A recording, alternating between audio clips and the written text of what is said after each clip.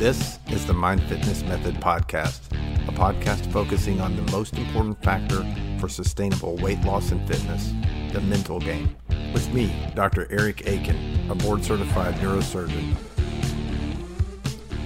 Good morning, everyone, and welcome to the 28th episode of the Mind Fitness Method Podcast. And this morning, I was thinking about something. I want to ask you a question as we start this podcast, and I want to ask you, think about any single event, thing that you've accomplished in your life that you are most proud of.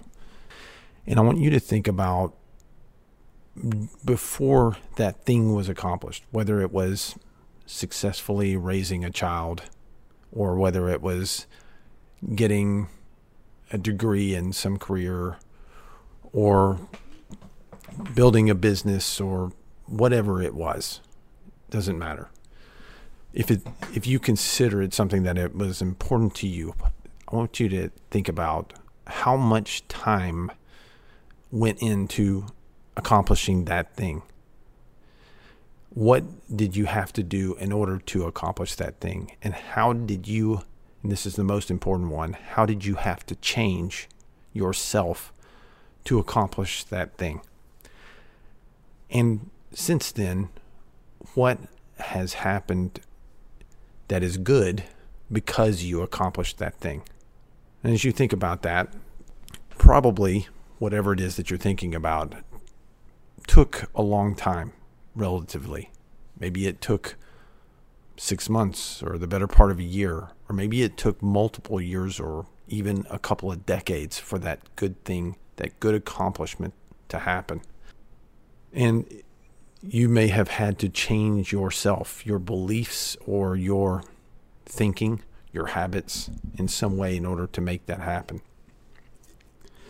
I'm going to talk to you about a few of the things in my life that I accomplished like that. And the reason is because there are some elements to this that I want to bring up, and they are applicable to weight loss and behavior change, maintaining a good, strong, lean, healthy body for the rest of your life. And the first one is simple math. The concept of carrying the one. You know, when you add multiple digit numbers together. For example, if you add 13 plus 19 and carrying the one in that problem, that concept was a huge stumbling block for me way back in grade school, whatever grade it was. We were learning that first, second grade, third. I don't remember now. It was back in the 70s, the late 70s. And I remember, though, the day that I got the concept, it clicked in my head. And suddenly I knew how to do it. And I'll tell you, up until this point, okay, my mother was on my case a bit. You know, she went and she had me tested to see if I had a hearing problem. And the doctor came back and told her, he said, "You just paid $40 to find out your son is tuning you out." And I was distracted, you know, and I wasn't listening very well. But the day that it happened, I remember, I don't know if you remember back in those days, we had those little tablets that would fold up, and then the paper was kind of like this light brownish gray color, and the lines were already on it. There was a dotted line and two solid lines above and below the dotted line. You were supposed to write on those, between those two solid lines. Your lowercase letters should be below the dotted line. Your uppercase letters would be above the dotted line, so forth. Well, my tablet was completely out of paper, and I was writing on the cardboard on the back of that tablet, and I was working math problems in class. And I suppose I was in third grade. I remember the teacher who was working with me at the time. Her name was Miss Baker. And it clicked in my head suddenly, and I had it. And suddenly I was taking off like a rocket with this concept. I was doing math all day, every day, just going crazy because I finally got it. All these other kids had gotten it way ahead of me, and I was so glad that I could finally do this myself. A second accomplishment was learning to study in college well enough to make A's. So all through high school, and I did extremely well in my last few years of grade school, but then I switched schools in fourth grade, and it was a very different group of kids that I was going to school with at that time, and my grades suffered on account of it, and they never did recover throughout the rest of my years before college. And so then I get into college, and I'm still carrying on with this poor effort for the most part. Not extremely poor. I had enough self-respect to keep myself in the middle of the bell curve, but basically I was just getting by. But I knew that I wanted to be a doctor, and I knew I had to have good grades to do that. And so as I started to bear down, I started to realize this ain't no walk in the park at Disney. So I remember there was this thing that came on TV in those days. It was the late 80s. And there was this infomercial that was coming on. That was a program called Where There's a Will, There's an A. So I bought that. And they delivered this box, and it had a few pamphlets in it. And in each pamphlet, there was, tips and guidelines, how to make A's, how to make better grades. And I just remember some of them sit in the front of the class, arrive 5 or 10 minutes early, leave 5 or 10 minutes late, because sometimes test questions are thrown out by the teacher in that time frame. And if you sit in the front of the class, it sort of forces you to pay attention because you're an easy target for the teacher to call on, talk to you about how to take your notes during the class, and then immediately read your notes after class. That way you've got 2 exposures to the information right away while it's still fresh. That way when you go to study for the test, you've already seen it twice, and they show you how to really nail it into your head. But my grades didn't just suddenly jump from, B's and C's to A's immediately. I remember I was so confident going into my next test after going through these pamphlets, and I got a B on a test, and I was distraught. I was angry, and I thought, gosh, this is not good.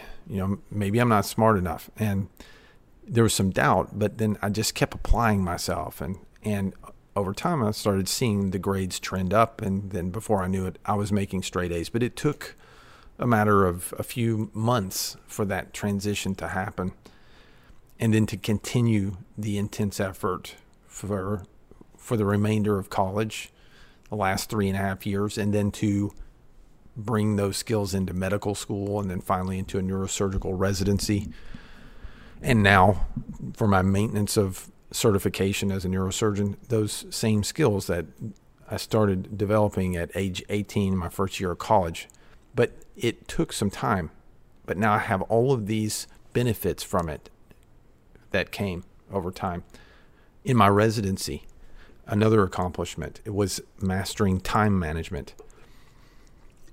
I was quite disorganized, and I was up against some stiff competition. And then once I got in, I didn't want to lose what I had worked so hard for, but I was struggling to organize my time and so forth. But it took about 2 years. This was a longer one because, I was working on sheer effort before, but in a neurosurgical residency, you need to be able to put in the effort, but you also need to be organized because there's a lot of work to be done, and you have to also learn how to function with very little sleep, or at least in those days. This was before they had what they call the 80-hour work week. They could work us as much as they wanted.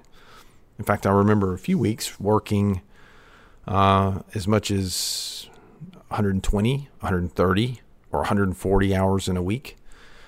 I don't know if you know how many hours are in a week. There's 168.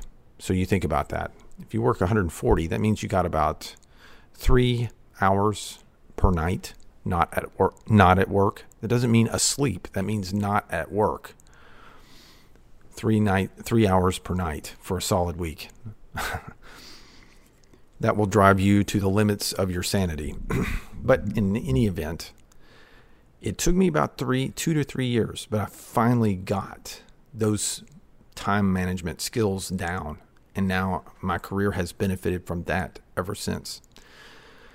But these changes took time, and it took changing myself, and changing yourself, your behaviors, your habits, your beliefs. It takes time. And it's the same with weight loss. If you've been overweight, particularly if you've been overweight for a long time or most of your life, all of your life, then making these changes will not happen overnight, but they happen with persistence and effort. And with this idea that you have to start believing things that you didn't believe before. And also, extremely important here is making new associations with the habits that you need to change. Before, maybe with your weight loss, well, here's an example. Back in high school, I associated with working hard at studying with being bored or being frustrated. And to some extent, I still do, but more than that, I associate it with mastery, with ability, with understanding, and also with being able to help people. It gives me a weapon to fight disease for my patients. And so, same way with exercise, for example. I now associate exercise, rather than associating it with just difficulty, being super neurotic and wearing yourself out, driving yourself crazy. Now I associate it with vitality, with energy, with ability, with confidence and strength. With eating, instead of associating healthy eating with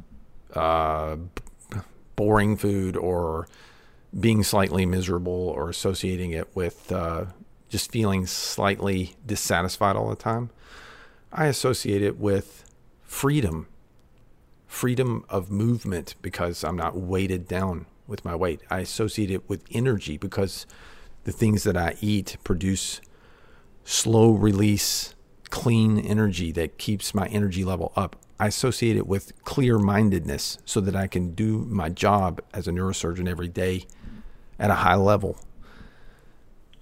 So these associations are extremely important. And it's important that you start to focus on, as you begin to go into your efforts, your weight loss and exercise efforts, write down the whys, why you want to do this, and then think about what they mean to you. They call this high-level construal. An example of high-level and low-level construal, these are psychological terms, but an example of a high-level construal would be what a war means to you. For example, the World War II. It means, high-level construal means freedom. It means protecting our way of life and protecting democracy in the Republic of the United States. But on the flip side, low-level construal, that's like a single battle. And that battle means getting a better position in Germany to fight the Germans somewhere else in Germany.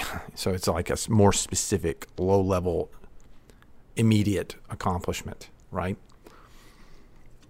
So when your motivation is lacking, go to the high-level construal, the bigger, broader meaning of what you're doing, because it helps to provoke your willpower and your motivation in those moments.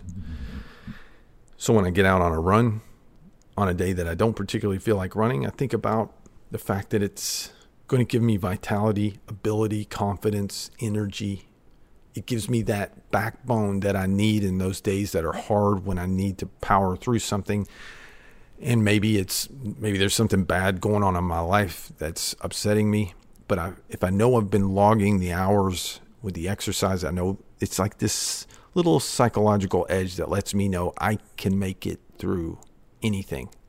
And whatever this is, it's just another obstacle that I'm going to power through, and I'm going to make it through this.